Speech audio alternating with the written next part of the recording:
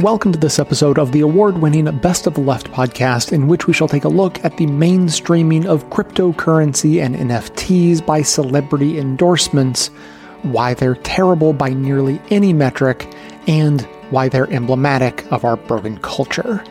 Clips today are from Folding Ideas, Wisecrack, Crypto Critics Corner, The Majority Report, Reveal, and The Damage Report, with an additional members-only clip from Scam Economy.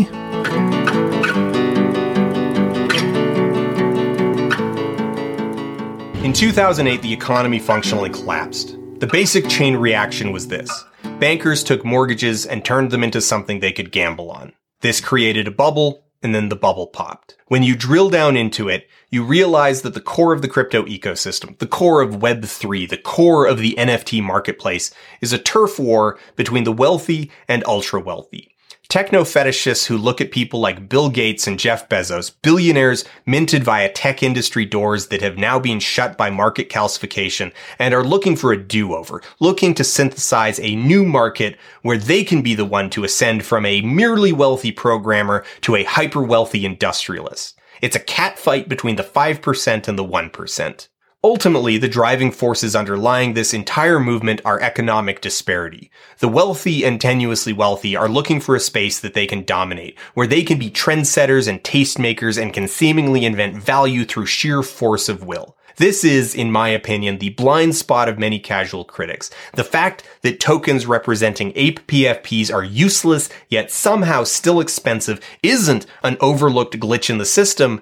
It's half the point. It's a digital extension of inconvenient fashion. It's a flex and a form of myth-making.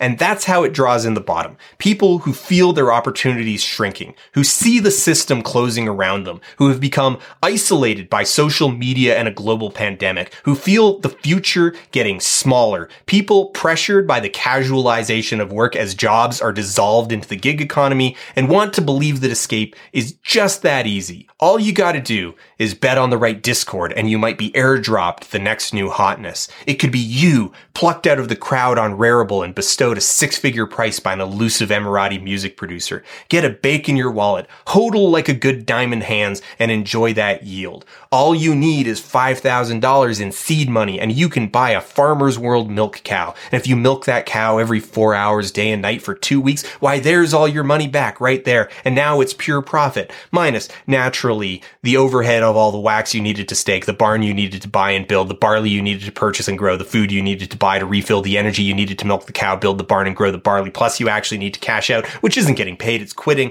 This is your chance to stick it to Wall Street and the venture capitalists as long as you pay no attention to the VCs behind the curtain. The line can only go up. It's a movement driven in no small part by rage, by people who looked at 2008, who looked at the system as it exists, but concluded that the problems with capitalism were that it didn't provide enough opportunities to be the boot.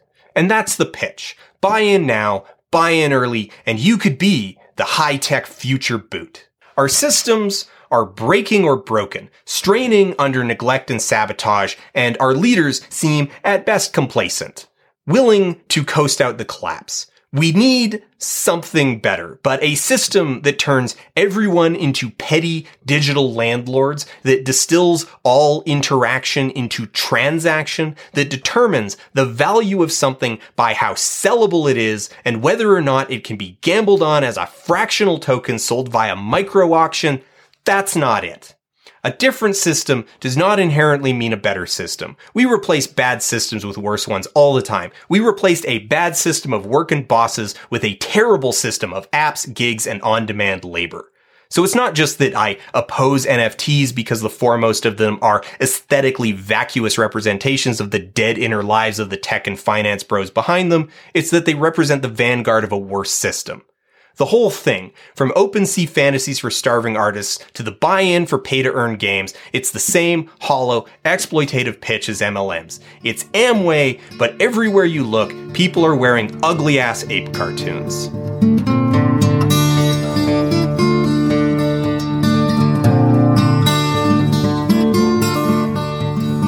So why do celebrity endorsements sell everything from cars to Coors Light so well?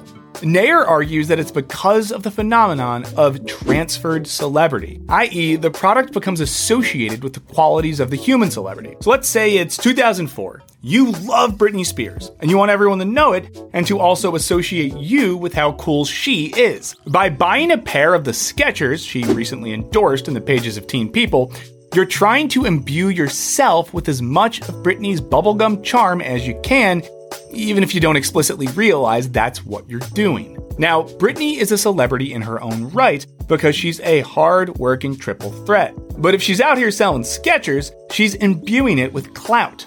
And those sweet, sweet kicks are reinforcing that clout right back at her. To paraphrase scholar Richard Dyer, celebrities are both labor, i.e. varying combinations of talent, hotness, work ethic, and luck, and the thing that labor produces, i.e.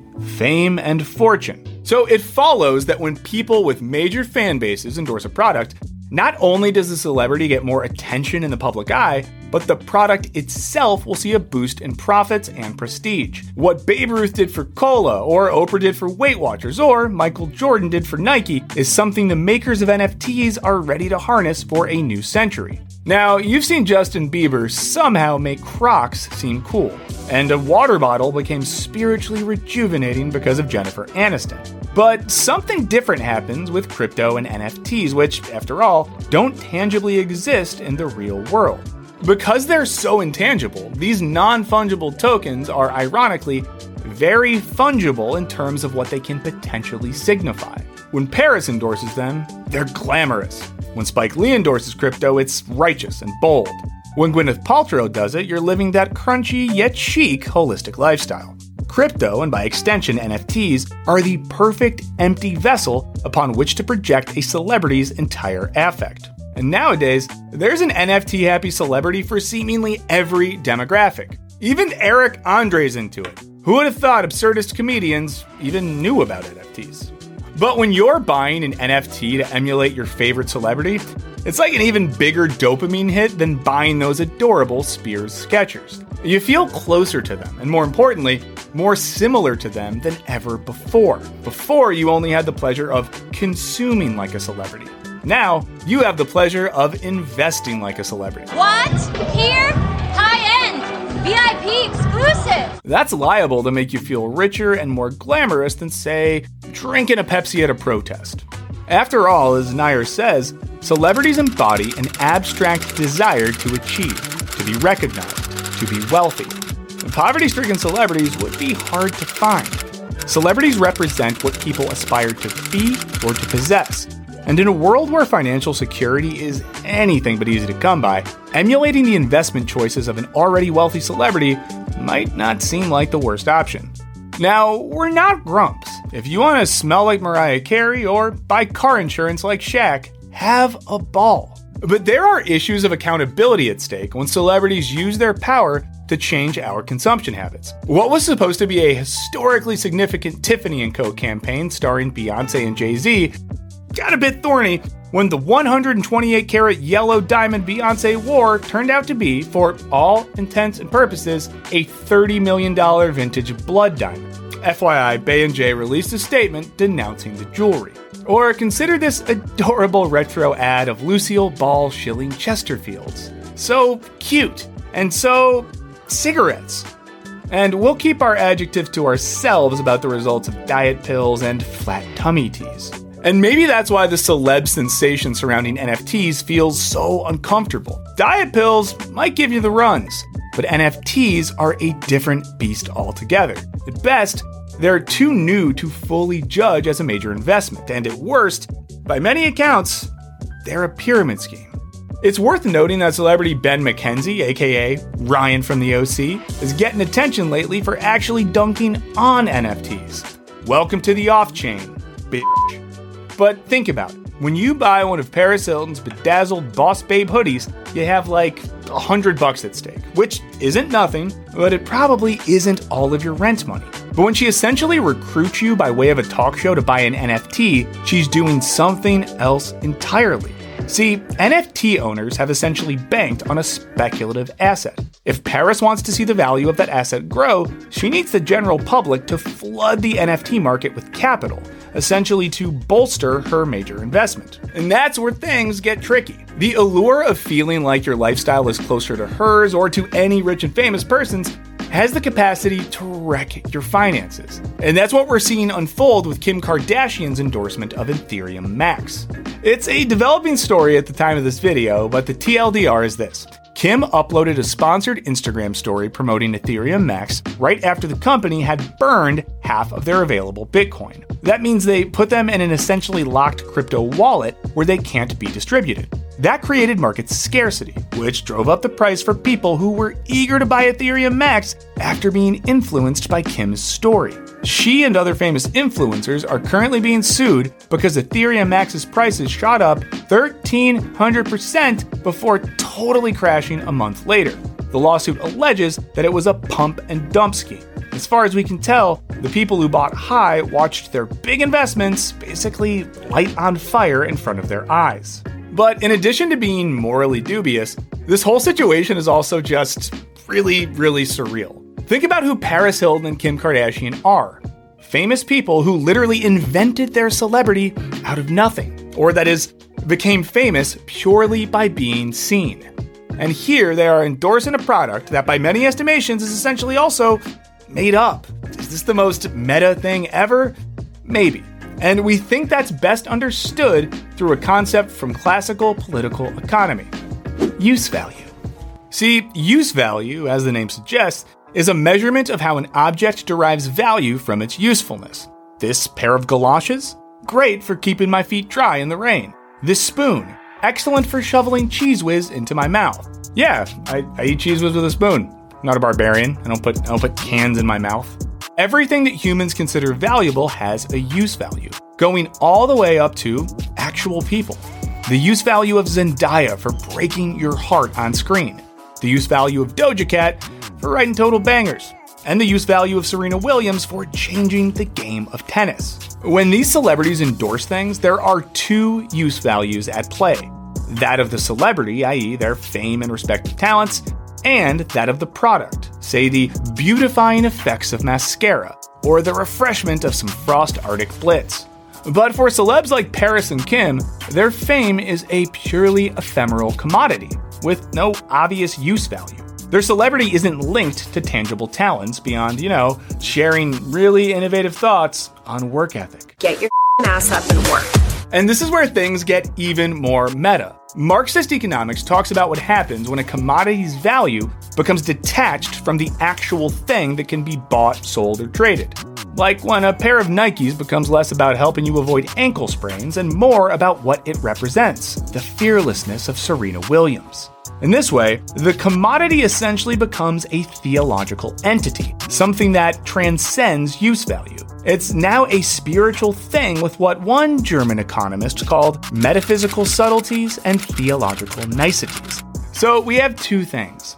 One, celebrities without use value, or celebrities that have been constructed out of thin air using their clout to push. Two, NFTs, which have a use value that's arguably also constructed out of thin air. The whole thing starts to feel like a digital house of cards. If celebrities who have value simply for having value are now pushing digital commodities that also have value simply for having value, it seems like maybe we're all just emperors without any clothes.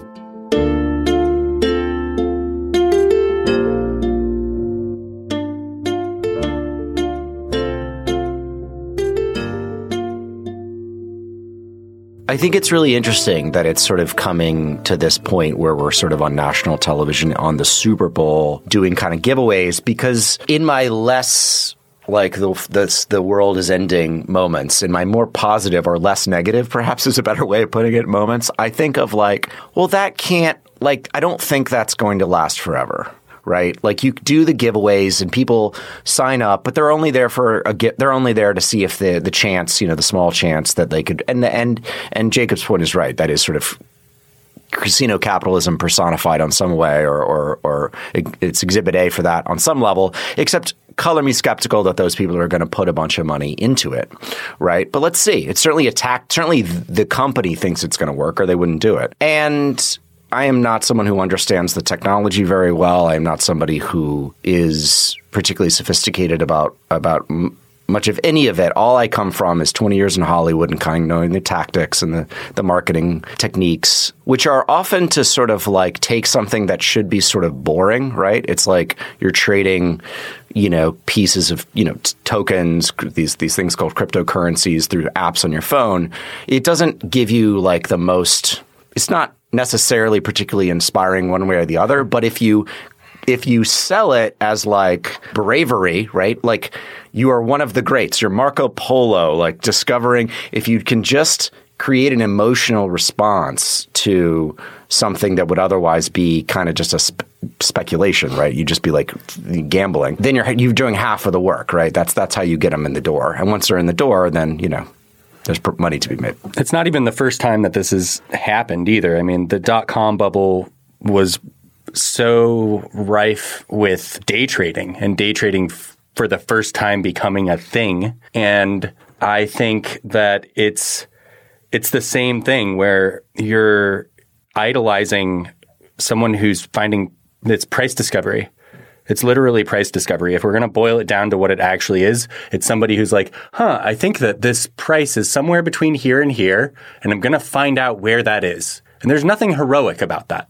It just is a thing that people do. It's the same as a ditch digger or like a baker. So there's usefulness to it. There's certainly usefulness to trying to find the price of something, but it isn't heroic. And a lot of people get hurt trying to do it and being like, I'm going to be the richest person ever. The thing that separates this from the .com bubble is that the internet was a revolutionary technology that really has changed everything, as witnessed by the fact that we're using it right now to record this podcast.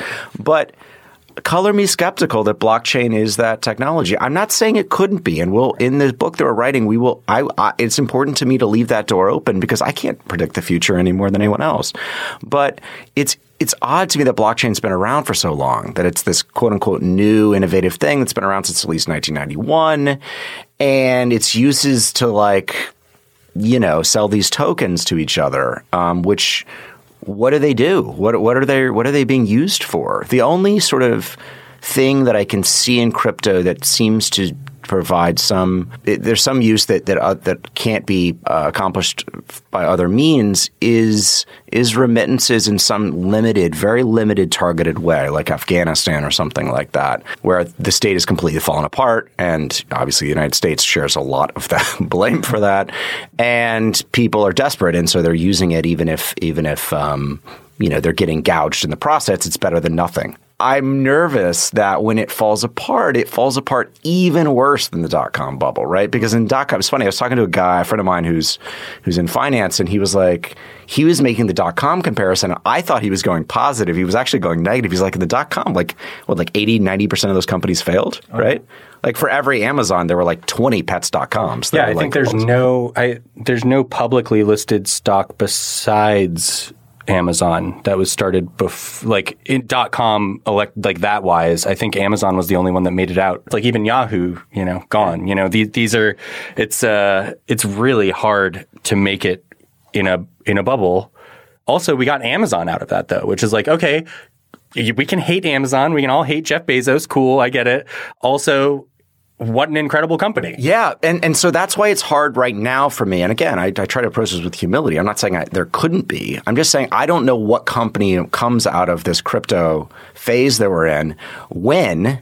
And I've started reading a lot of books. There's a great book, The Future of Money, Eswar Parsad's book on cryptocurrencies and CBDCs and the future of sort of where money is heading. And in the book, which came out last year, he talks a lot about sort of specific use cases, how it's being used, certain sort of positive things you could say about cryptos, but also addresses full on, a lot of the negative stuff, including the fraud. And recently he was doing a publicity tour to warn people that even if you believe in blockchain's uses in the future or in some sort of digital currency situation, that doesn't mean this market couldn't crash, because what use does it have if it's replaced by something that is issued by the state, which money has always been issued by the state, right? Any effective use of money. So that's where I get worried, right? Because I don't even know what company would be the Amazon, right? I mean, they all want to be, right? It'd be FTX, it would be Binance, it would be, Coinbase, but I'm not sure. Yeah, I'm that skeptical. even in and of itself kind of undermines the whole decentralized idea. Right, of course. Yeah. To point out yet another contradiction in them. Yeah. And I love the future of money too, because to me it's it's also the past of money. Right. It's private. It's private money. Yeah. That's from the 19th century. That's not the future, bro. That's the past. And we when we moved on from it, because it didn't work. It's been a joke in the crypto skeptic community for the last several years, which is that cryptocurrency is speedrunning the last 2,000 years of financial failures. And so right now we've got major wildcat banks running around. You've got private monies. You've got outright just Ponzi schemes that don't even lie about being Ponzi schemes anymore. And yeah, it's just striking, because I agree that there is utility in censorship resistance and there's value in certain uses of cryptocurrencies, but so much of the market as it exists now is circular and self-referential and built around speculation and trying to fuel that speculation. Today's episode is sponsored by Bombas, and their mission is simple: to make the most comfortable clothes ever and match every item sold with an equal item donated. So when you buy Bombas, you're also giving to someone in need. From the very beginning, they've been focused on building a business that does good. They started by selling socks with a buy one, donate one model, specifically because socks were the most requested items at homeless shelters. And now it turns out that t-shirts and underwear are numbers 2 and 3 on that list, and so they have expanded accordingly. And they haven't just been resting on their innovative business model, they've continued to innovate on their clothes as well. Everything they make is soft, made from materials like merino wool, Pima cotton, and even cashmere, and sport features like being tagless, having invisible seams, and are calibrated to be the perfect weight. So far, Bombas customers like you have helped donate over 50 million items of essential clothing, so go to bombas.com/best and get 20% off your first purchase. That's bombas.com/best for 20% off. bombas.com/best. A lot of this just feels like this is a direct function of wealth inequality in the world. And just people with just I've got my whatever it is, my 10 million, my 50 million, I've got the extra billion, and I'm going to see if I can turn that into 30 billion by just investing in this and seeing if enough people bite. I mean, that's why I wonder if, if there is this crash, if it doesn't just reinflate almost immediately, because there's so much money concentrated in so few hands now, it feels like, in the context of this country, but also I think, sort of worldwide, that there's always going to be somebody in there who's going to be like, I can reinflate this market tomorrow and everybody will come back in, and then I'll just get out in, I don't know, 6 weeks, 6 months, 6 years, or whatever it is. Yeah, I think even if this all crashes and people lose a lot of money, including I think a lot of everyday retail traders who maybe can't afford to lose a few $1,000s or something like that, we'll see another version of again probably really soon. For example, I think some people are going to simply blame the government or some other outside force, especially if the government has a role in kind of popping this bubble, which I don't know how much enforcement they're going to actually do. But I think you're just going to see other people say, we need to do it better this time. And that does stem from the economic conditions in this country, which is sort of a lot of inequality and really a form of casino capitalism where gambling feels like one of the main ways to get ahead. I mean, of course, I talk about this stuff all the time, so that influences what ads I see. But on Twitter, I pretty much only see ads for crypto and for sports gambling, which is now legal and everywhere in New York. And I think those are sort of products of the same economic conditions, which is just that, I mean, I don't know how else I'm going to transcend my economic conditions. I'm going to throw some money down the latest speculative fervor, and maybe I'll be one of the lucky ones. Yeah, I mean, there really is Sam, I like sports gambling, so that's why he's looking at me. But I really don't bet that much. It's more for fun, not to defend myself all the time.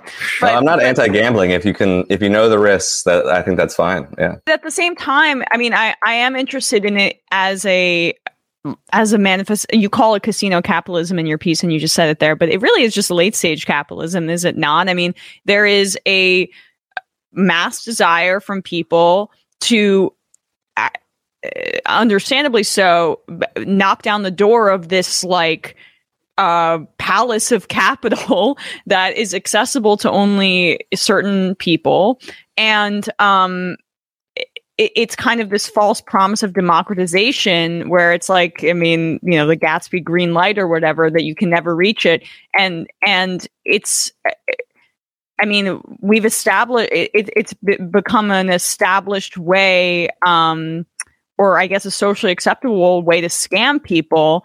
And that seems like that, you know, I don't know, that's a business model that goes hand in hand with gambling and like with the other scams like Theranos or Firefest that have dominated the news cycle over the past few years. Yeah, we argue that we live in sort of a golden age of fraud. We're not the first to the term, but that economic conditions combined with sort of a general tolerance for more risk, perhaps, and lack of enforcement from authorities, and a number of other things that have contributed to this kind of rampant forms of fraud. White-collar criminals seem to be getting away with it. They get Netflix series. They don't go to jail.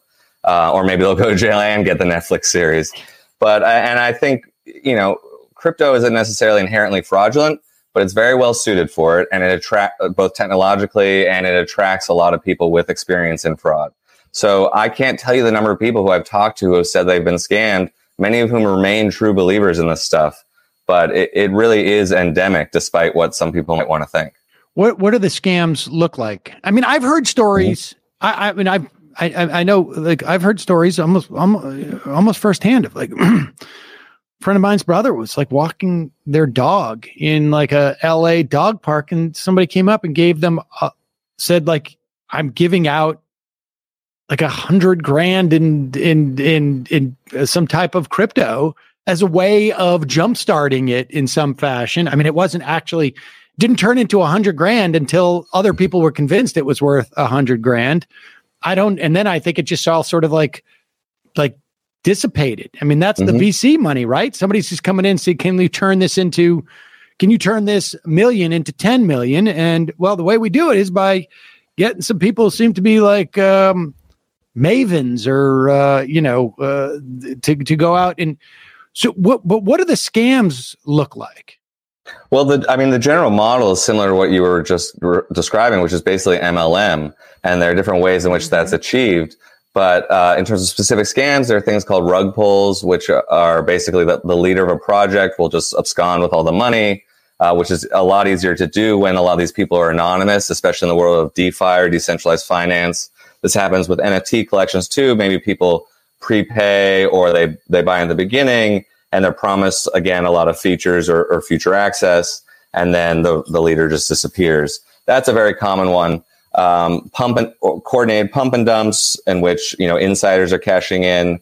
I'm working on a story. It's a bit of a difficult one, but of a pretty major crypto company scamming its own employees, basically lying about compensation, and it involves tokens and other things. But because some people are getting paid in tokens. So there are many varieties. A lot of them are sort of twists on traditional financial scams, and there are a lot of hacks, people clicking on the wrong link. Security is a major issue, but I think the constant here is that risk always devolves onto the individual in the crypto economy. And when something goes wrong, you're mostly out of luck, even if it happens on Coinbase or one of these big exchanges. And it's a lot of, one of the mottos of crypto is DYOR, do your own research. And some of the people I talk to say, I was scammed, but I didn't really research the person enough. It's kind of on me. I hear that all the time. And to be clear, the reason why this is so susceptible to scamming is the anonymity is built into the system. So as opposed to a situation where it's like, hey, send me $4,000, you write the check just to cash. And I would be like, hey, wait a second. Why am I writing it to cash? Why don't I write it to your name? In this instance, it's like, right? Cash, because that's the whole system. That's the way the whole system works. So there's no way to differentiate. There's no way to do that research really on a person at the end of the day, because the anonymity and the idea that like, that's a feature, not a bug of all this, is that like, we can take this cash and just run away and no one will know. And that's the whole point of it. Yeah. I mean, recently there was a story about a guy working on a very prominent, he was the treasurer actually, of a very prominent DeFi protocol, meaning he basically controlled hundreds of millions of dollars worth of crypto on behalf of people who had staked money and things like that. And he went under this name Sifu. Well, of course, not his real name, of course. And then he was recently unmasked as one of the co-founders of Quadriga, which was a crypto exchange, which in sort of typical fashion collapsed when the founders, including him, absconded with all this money. So he just came back under another pseudonym and got very involved in a very lucrative crypto project. So you see that kind of thing a lot. There's just, an essential part of kind of doing business and even securities laws is disclosure. And both disclosure of who you're dealing with, where's money going, and also sometimes what kind of risks are involved. And you just don't see that anywhere here, besides the lack of enforcement and lack of political governments.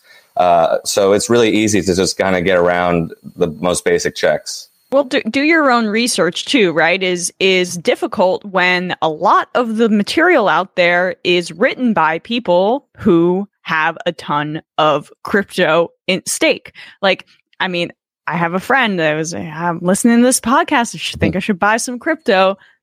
Look it up. Oh, that person, is very intimately involved in this current kind of cryptocurrency and has a huge investment in other people buying crypto. So so their stakes and prices inflated. I mean, and we're talking about crypto scams and what constitutes a crypto scam. I mean, I'll just say it. Isn't the entirety of it all just a big scam in and of itself? Isn't it just a I would say so. Multi-level marketing scheme? Exactly. And I'm glad you got back to the multi-level marketing thing, because I think that's what we're talking about, which is your friend, just out of self-interest, needs you to buy in to pump their own bag, as they say in the industry. It's a rising tide lifts all boats situation. They may want you to buy their currency or the one they're invested in. That's best. But really, there aren't a lot of incentives to ask tough questions in this industry. I think there are some good journalists, but also there's a lot of cheerleading. There's a lot of false information, outright disinformation. So people don't really want to hear the bad news or start asking how much underlying value is there here. It's just hype and celebrity endorsements, more ads, keep pushing, keep shilling, because eventually, line go up or number go up is a meme in the industry. This is all just about ensuring that number go up.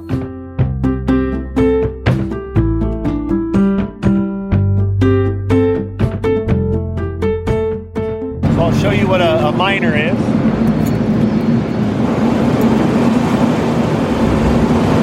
And this is what a cryptocurrency mine sounds like. What makes all the noise? The fans on the miners. There's 2 fans on each miner. Some have 4 fans on each miner. Inside the storage container, we're looking at floor-to-ceiling metal shelves, crammed with computers the size of toaster ovens. Hundreds of them. They only do Bitcoin mining. That's what they specialize in. They're not used for anything other than Bitcoin. Before a new group or block of transactions is added to Bitcoin's blockchain, those specialized computers around the globe compete to solve a complex math problem. Every 10 minutes, there is a race amongst Bitcoin miners to solve a mathematical proof. The computers that solve the problem first get to add the latest transaction to the blockchain, and they get a reward. And if we do it before anybody else does it, we are paid in Bitcoin for processing that transaction. If we lose that race, we're not paid. But even those losers use up a lot of power, and critics say that's incredibly wasteful. Fred disagrees. It's the expenditure of energy and effort that causes this to be such a secure network. The more successful Bitcoin becomes, the more energy it will use. Even early pioneers of Bitcoin realized this could eventually become a climate change problem. Back in January 2009, Hal Finney received the first ever Bitcoin transaction and briefly ran the cryptocurrency. Days after its launch, he tweeted, thinking about how to reduce CO2 emissions from a widespread Bitcoin implementation. Back at the Kearney mining operation, both the computers and the fans that cool them use a lot of electricity. Compute North's Dave Perrell says other mining facilities use air conditioning to keep the machines from overheating. If we did use air conditioning, we would use up twice as much power or have half as much computing power going on here as we do today. The scale of these Bitcoin hotels is getting bigger as the industry booms. Dave says the secret sauce is tracking down lots of cheap power. We're always trying to match, what is probably one of the fastest moving sectors in the world, which is cryptocurrencies, blockchain, digital assets, with one of the most conservative, slowest moving, which is the energy construct. And we kind of play in the middle of that. In Kearney, Dave found eager partners. Stan Klaus is the mayor. He's also the local representative of the electric company, Nebraska Public Power District. He jumped at the chance to bring Compute North to Kearney. Did you know what cryptocurrency was at the time? I didn't. I'm still not all that overly familiar with it. Why did you think cryptocurrency might be good for Nebraska? Because I was looking at it from the power perspective and the revenue that could be generated off the power and what you could do with that revenue. That's where my focus was. Because I knew it wasn't going to be a lot of jobs. I asked him how many jobs, and he says just 10. But the city expected to get money another way. Kearney gets a share of all electric bills, and Stan knew Compute North would be a whopper of a bill. Besides, Kearney had lost out on a bid to host a Facebook data center and was looking to bring businesses to its tech park. Stan takes me to the new substation his power company is building for Compute North. So we're walking on a gravel road. There's a lot of big, tall metal towers that look like, imagine the trunks of big, mature trees that will be holding the equipment for the substation. And it's muddy. We watch workers in a cherry picker 4 stories above us. They're just putting up steel and electrical components for the substation. This substation cost Nebraska Public Power District $23 million, a quarter of its annual budget for capital expenses. This is a huge project. So if it weren't for Compute North, is there any chance your company would be building this huge new substation here? No chance. They left nothing to chance. Here's how it worked.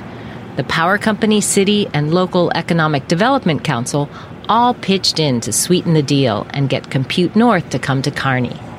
The council paid for the land and gifted it to Compute North. The power company not only brought in temporary substations while building this new one. We also have given Compute North a discounted rate. So you're giving them a discount because they use a lot of power, right? Do you know what it would be without the discount? Oh, it would probably doubled. But the reality is they may not be here if that drove their cost structure too high. If we got greedy, none of this would be here. The city makes Compute North's deal even sweeter. Normally, Kearney gets 12% of everyone's electric bill. But the city offered Compute North a deal. It would keep only 6%. That meant in 2021, for example, the city kept $1 million from Compute North instead of more than $2 million. So they're getting discounts all around. They are, and it's not a permanent situation. That low electricity rate lasts for 5 years. By then, Compute North would have gotten tens of millions of dollars as an incentive to use enormous amounts of power. Now we're struggling with climate change. Are you at all worried that you basically just doubled the amount of electricity you use and that could have an impact on climate change? I believe that we were looking more at what our capacity was, our unused capacity. We are generating revenue for our city that wouldn't be here but for this project. And that revenue helps our community to grow and keep our property taxes down and allows us to do the things in our community that's a benefit to all. But experts I talked to said encouraging companies to gobble up lots more power is not a benefit to all.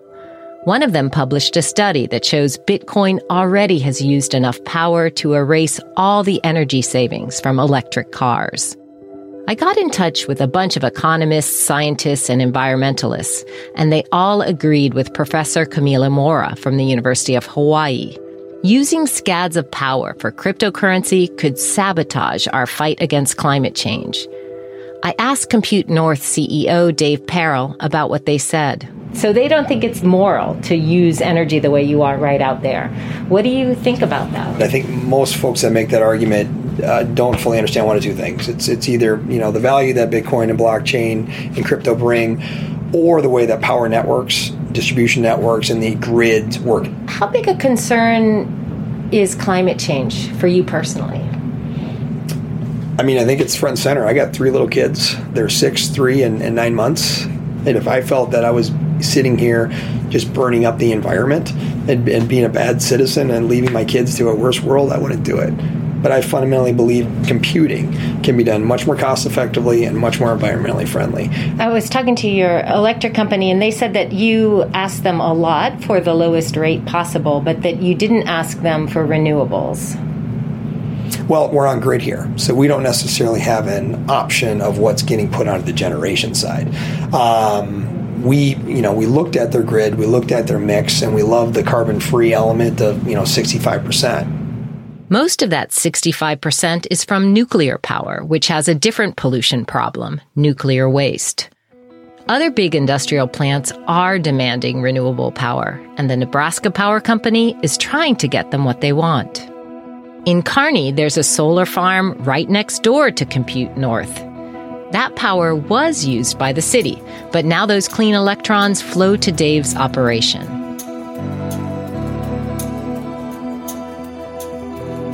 About 12% of the electricity in the U.S. comes from solar and wind. So scientists and environmentalists warn if cryptocurrency miners siphon off what little clean energy we have, the rest of us will end up using dirtier sources of energy. And as Bitcoin gets more popular, its energy use will surge. Dave tells me his company needs more electricity fast. Compute North just got $385 million from its backers and expects to expand a lot this year. Well, 15 to 20x our company, once again. It's significant growth. So you're saying you'll be 15 to 20 times larger than you are now? That's accurate.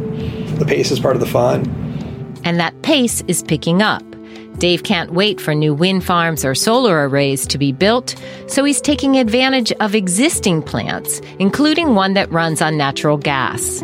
Natural gas emits a lot of carbon dioxide and also methane, a much more potent greenhouse gas.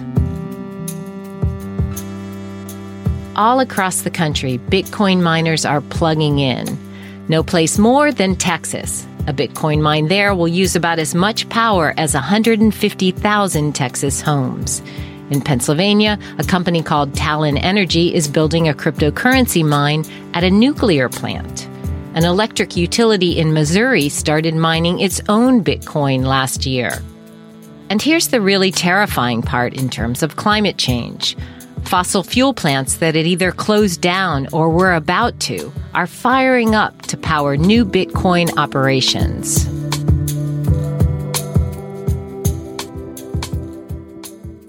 The Bitcoin mine has grown, and so has the plant's greenhouse gas footprint. I got the state to release the power plant's reports to me. They show the plant's annual carbon dioxide emissions ballooned from 80,000 tons in 2020 to more than 750,000 tons in 2021.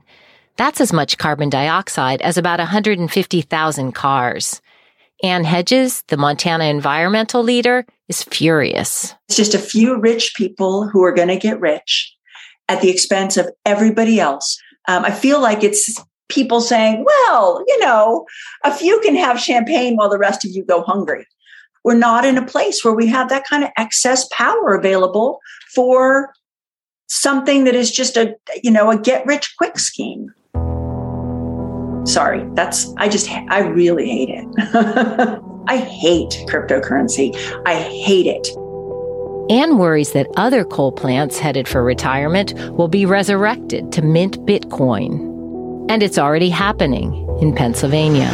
One company is using the waste from decades of coal mining to power thousands of supercomputers running nonstop to create Bitcoin. But the power... Burning waste coal is even dirtier than burning regular coal, and Pennsylvania subsidizes it. That plant and the Hardin operation in Montana are some of the most glaring examples of old, dirty fuel being used to make what supporters hope will become the currency of the future.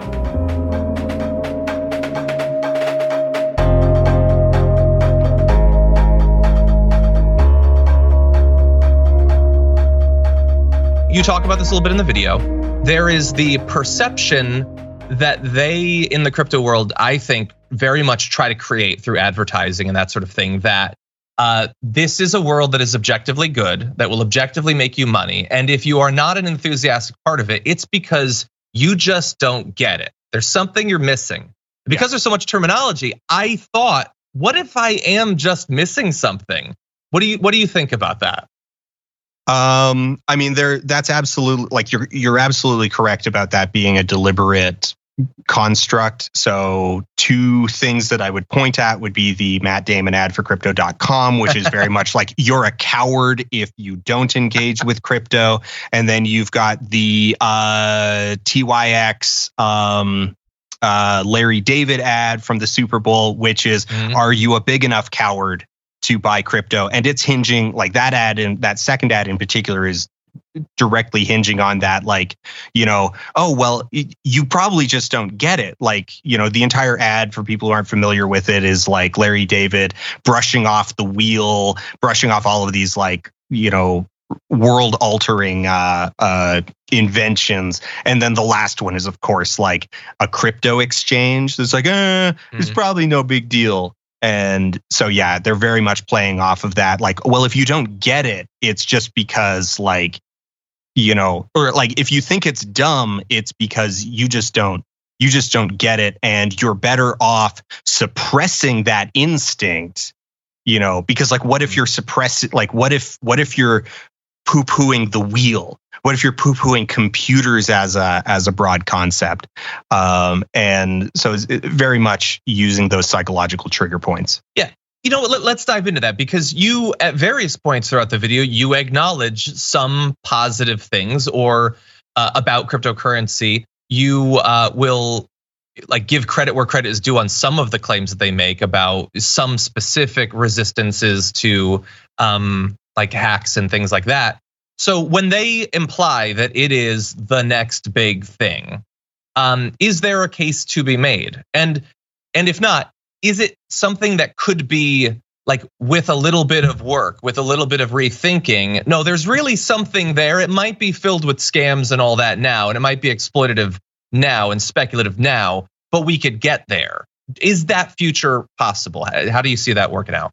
So that's a complicated topic, because as with a lot of things, as with a lot of scams, as with a lot of destructive social forces, they do tend to at least hinge on some real problem. They do tend to acknowledge some real problem, or leverage, like, a social anxiety, leverage a financial anxiety that people have. And so there is some level of intersection with real problems, and just through, like, the laws of big numbers, statistical average, some aspect of all of this will do something meaningful to address something that's a real problem. So it's like, so if you compartmentalize very aggressively, you can find things within crypto that are addressing, like, okay, this one specific person benefited and was able to, like, change their life because they got this big payout because they gambled on a crypto project and it paid off. But the trap there is that you could say the same thing about, like, oh, well, gambling on lottery tickets, think of all of the good that comes out of gambling on lottery tickets, because, like, look at this one specific person who it paid off for. And I think you would be hard, like, you can talk about, like, well, okay, the money from like state lotteries goes into all of these other programs. And so if you wanted to put a lot of effort into it, you could paint a picture of like state lotteries as this like boon for society. But if we take a like nice big step back, we can just ask ourselves, like, is a state lottery the best way of actually addressing those problems and fixing those problems? And that's where I sit with crypto. Is it the next big thing? I don't think so. Like I'm skeptical of it on a couple different levels. One, I think technologically it's just too garbage to really like work or even necessarily be fixed. Two, I think it's culturally has some like very, very deeply toxic elements that tie into really socially destructive political ideas. And so I don't think it's just this like, I don't think it's just a matter of like, well, it really needs some elbow grease and polish and somebody just needs to get in there and clean it up. And maybe we just need to tweak a couple things in, you know, to incentivize better behavior. Because I think one of the things that I really realized in working on this was that the like arch philosophy of crypto is real bad. And the crypto utopia is to me a nightmare. If they won on their own terms, that's the resulting society is a nightmare.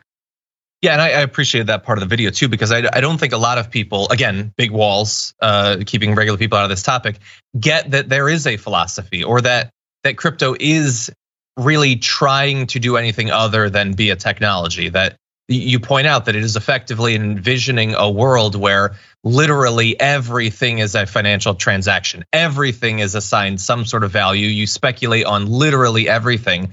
That is not just a technological development. That is a radical rethinking of the relationship between individuals and organizations. And I don't think most people get that from Matt Damon, insulting them and saying they're not brave enough. I referenced Marshall McLuhan in the video, and I kind of wish that I had gone even harder on that, because he's got a great quote that it is so often that the content of a medium blinds us to the character of the medium itself. Mm-hmm. And I think that's a case here. Crypto is so big and so complex that it's just like, it's psychologically easy and tempting to just like compartmentalize, to only focus on like, well, why are you so against NFTs? They're just a generic content format. And it's like, well, no, they're not. They're a medium that has a character. And they're part of a bigger medium, which is cryptocurrency itself, which also has a character. It is a political invention. It exists for political purposes, and that needs to be respected and addressed. I am not into this. I'm very worried about the scams. I'm worried about people being driven by our economic system, feeling like there are fewer and fewer avenues for accruing wealth over time. It leads to desperation, get rich quick schemes, and this seems legit. It's not like, like get rich via real estate scams of a decade or two ago. People seem to not get that that's what's going on right now. So tell me a little bit about the community, why it is so primed to be scammed. Like psychologically, what is going on with these individuals and groups? So it's the complexity, the obtuseness, these all sort of feed into myth making about like, if you get it, you get it. If you've bought in, then you're in a special clade, you're a unique special snowflake, smart boy, big brain who understands the future. And that level of like intense flattery is blinding, and it makes people who buy the flattery very, very vulnerable to not being appropriately skeptical of the things that they're then engaging with. Mm-hmm. Yeah. And a lot of the people, like you already referenced it, that like desperation leads to people taking irrational actions. And an expression of that is just this whole willingness to believe. Mm-hmm. You know, there's so many things in our society that hinge on these same psychological trigger points, that hinge on these same tactics, the same, you know, rhetoric, the same myth making, the same flattery, the same anxieties. And the best inoculant against it is sane and just social policy, that if people have secure housing, if they're not terrified of their financial future, if they're not worried that medical debt is going to just destroy their family, if they're not looking at their student loans and going like, oh, okay, so this is going to take me 3 lifetimes to pay off, then that's the best inoculant against this kind of like financial predation.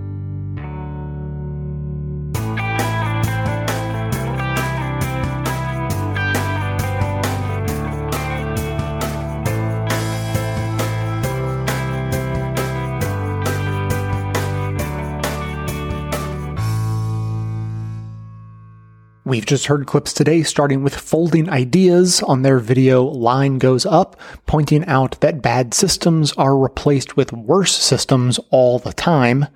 Wisecrack broke down celebrity endorsements entering the world of crypto and NFTs. The Crypto Critics Corner explained the circular speculation market of crypto, which is being stoked by celebrities. The Majority Report discussed why scams are such an inherent part of crypto. Reveal looked at the excessive power consumption of crypto miners. And the Damage Report spoke with the creator of the Folding Ideas video Line Goes Up about the psychological triggers that blind people to the scams of crypto and push an insular mindset of those who get it and those who don't to ward off any criticism of crypto. That's what everyone heard, but members also heard a bonus clip from Scam Economy explaining what happens when the crypto grift descended upon Ukraine. To hear that and have all of our bonus content delivered seamlessly into your new members-only podcast feed that you'll receive, sign up to support the show at bestoftheleft.com/support or request a financial hardship membership, because we don't make a lack of funds a barrier to hearing more information. Every request is granted, no questions asked. And now I have a personal story to tell about getting scammed. And I think that there are lessons to be pulled from this. Obviously, this is not a proud story. No one's proud to tell a story about getting scammed. Luckily for me, this happened a long time ago, but it was one of the dumbest ones. I had to look it up to remember what this scam was exactly, but it was from the pretty early days of the internet. I'm pretty sure I was still using an AOL email address, for instance, to give you a sense of, you know, the very early 2000s, probably this was. And it was a email pyramid scheme scam that, and like, if I try to describe it to you, I'll probably get a detail wrong and it will sound ridiculous and you'll think, how does anyone fall for that? But that's part of the point of the story. So the idea was that there was a, you know, obviously they don't describe it as a pyramid, but there's a pyramid of people on a list and there's an exchange of cash through the mail. I mean, I think this predates PayPal maybe. So you're sending like $5 bills in the mail. It was a very low buy-in. I got scammed for $25 or something like that. So the idea was you send like a $5 bill to 5 different people. And when they receive your $5 bill, they send you an email with more details about how to more effectively send emails out and perpetuate this whole cycle. And then your name ends up on the list where other people end up sending you money. And so I fell for this because, and I remember sort of what I thought about it really distinctly. I didn't think I understand how this works perfectly and this makes perfect sense. I didn't think that. I remember what I thought was, well, I'm not sure how this works. The buy-in is really low. I mean, $25 even back then for me, you know, it wasn't nothing, but it was okay. I was like, look, if this doesn't work out, no big deal. But if it does work out, hey, it might, you know, be interesting. So the low buy-in was key. And then also, as I said, it's not that I knew how it worked and knew it was a good idea. What I remember thinking was, I cannot figure out why this wouldn't work. Sort of a double negative reasoning for, I guess this seems like it makes sense, because I'm not smart enough to figure out how it doesn't make sense. And once I figured out why it didn't make sense, which I don't know how long it took, maybe, a week or two, and sort of had an epiphany, but the details sort of became more clear with time as I learned, more instances of the difficult math of large numbers, is that people have a really hard time conceptualizing extremely large numbers that are actually finite. So like the number of people on the planet is extremely large, but it is also extremely finite.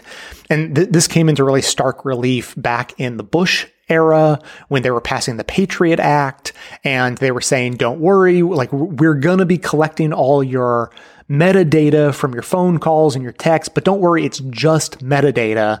We're not going to be listening into your calls, which turned out, depending on circumstances, to not necessarily be true. But they said, look, metadata, don't even worry about it. Why would you even mind if we had your metadata?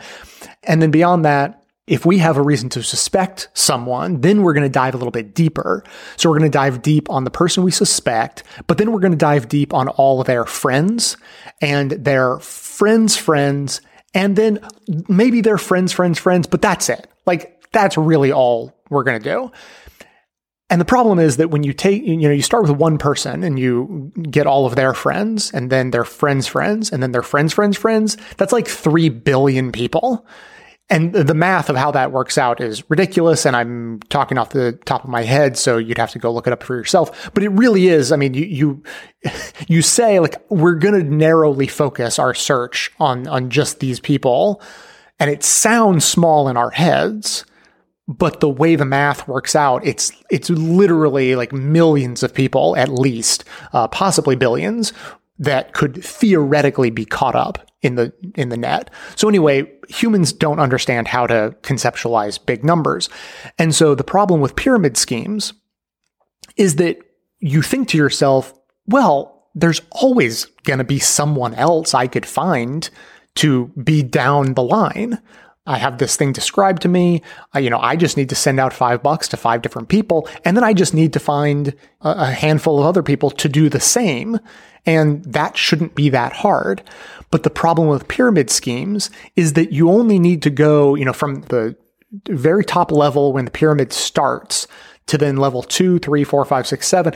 You only need to get to about level 7 before you've exceeded the number of people on the planet. So that is why pyramid schemes fail, because there's not an infinite number of dupes to buy in down the line. If there were an infinite number of people, well, then maybe pyramid schemes would be a perfectly legitimate, economic device, but it's not. That's why it's a scam. And so I tell this story. I mean, partly it's, embarrassing and unfortunate, but I was young and silly. But the lesson, I think, is about not what I was sure of, but what I couldn't figure out.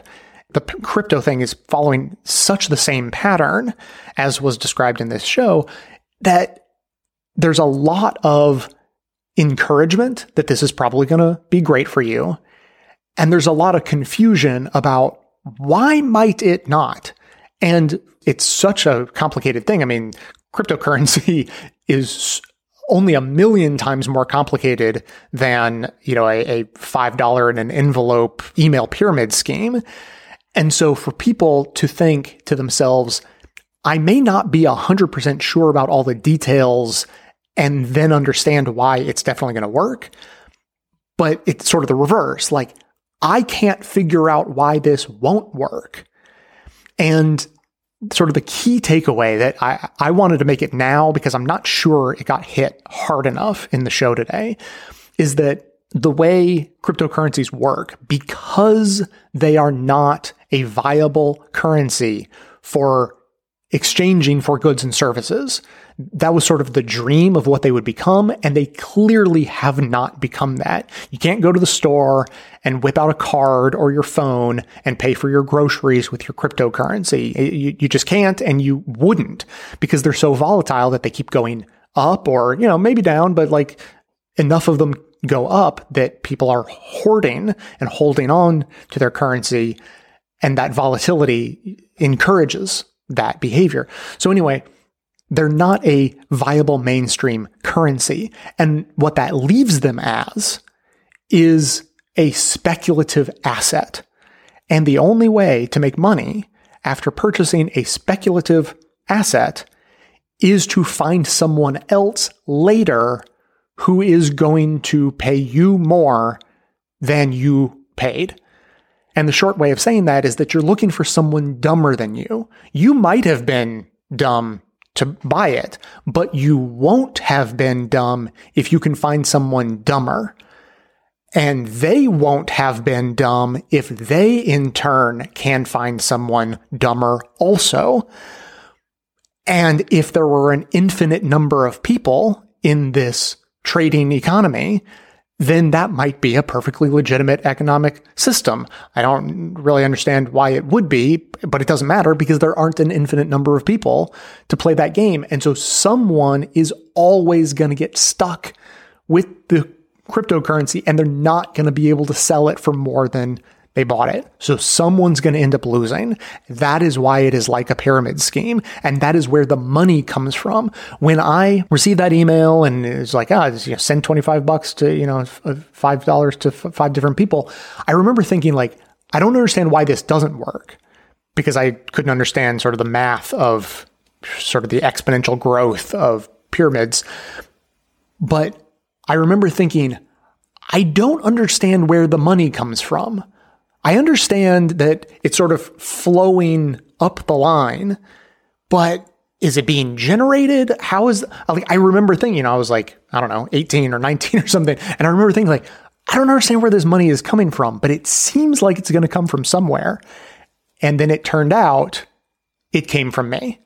Oh, that's where, the 95% of people on the bottom of the pyramid sending the money up to the top 5% of the pyramid. Oh, that's where the money comes from. Now I get it. So it may have been embarrassing, but I was really glad that I learned the lesson at 19 and not 35, and that I learned it by losing $25 and not $25,000 or some such, buying into some scheme because I didn't understand the dynamics involved. So all in all, for having learned that lesson, maybe I really did get my money's worth. As always, keep the comments coming in at 202-999-3991 or by emailing me to j@bestofleft.com. That is going to be it for today. Thanks to everyone for listening. Thanks to Dion Clark and Aaron Clayton for their research work for the show and participation in our bonus episodes. Thanks to the monosyllabic transcriptionist trio, Ben, Ken, and Scott, for their volunteer work helping put our transcripts together. Thanks to Amanda Hoffman for all of her work on our social media outlets, activism segments, graphic designing, webmastering, and bonus show co-hosting.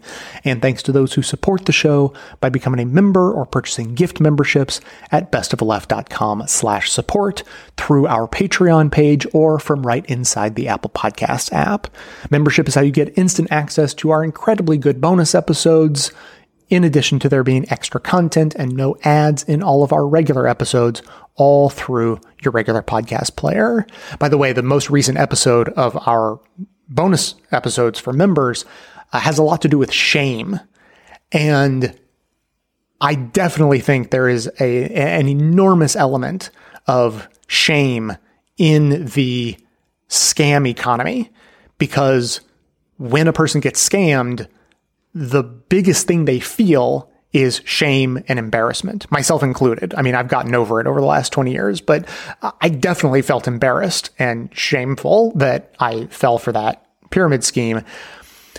And so when people fall for the crypto scheme and they get scammed, and as was talked about in today's episode, when they fall for it, they blame themselves, not the system. And that absolutely sort of dovetails with the shame machine that we discuss in the bonus episode, because it is such an important self-defense mechanism for ourselves to reduce our personal shame. And I think that, there's two ways you can go about it when you get scammed, is blame anyone other than yourself. And the other is, nope, like there was nothing wrong with the system, but I didn't follow the good advice of doing your own research and, whatever the case may be. And so you end up defending the system that screwed you, sort of like a whatever doesn't kill me makes me stronger sort of a mentality. And either way you go, you end up helping the system. If you don't admit to being scammed, then you allow the scam to continue uncriticized. And if you get scammed and say, no, you know what, it wasn't the system, it was me, I should have just done better, but I'm taking it like a strong person and facing up to it to sort of protect one's ego and feel like you're coming out stronger. In either scenario, you're letting the scam off the hook, the systemic scam. You're letting it off the hook by taking on the blame and internalizing it yourself in one way or another.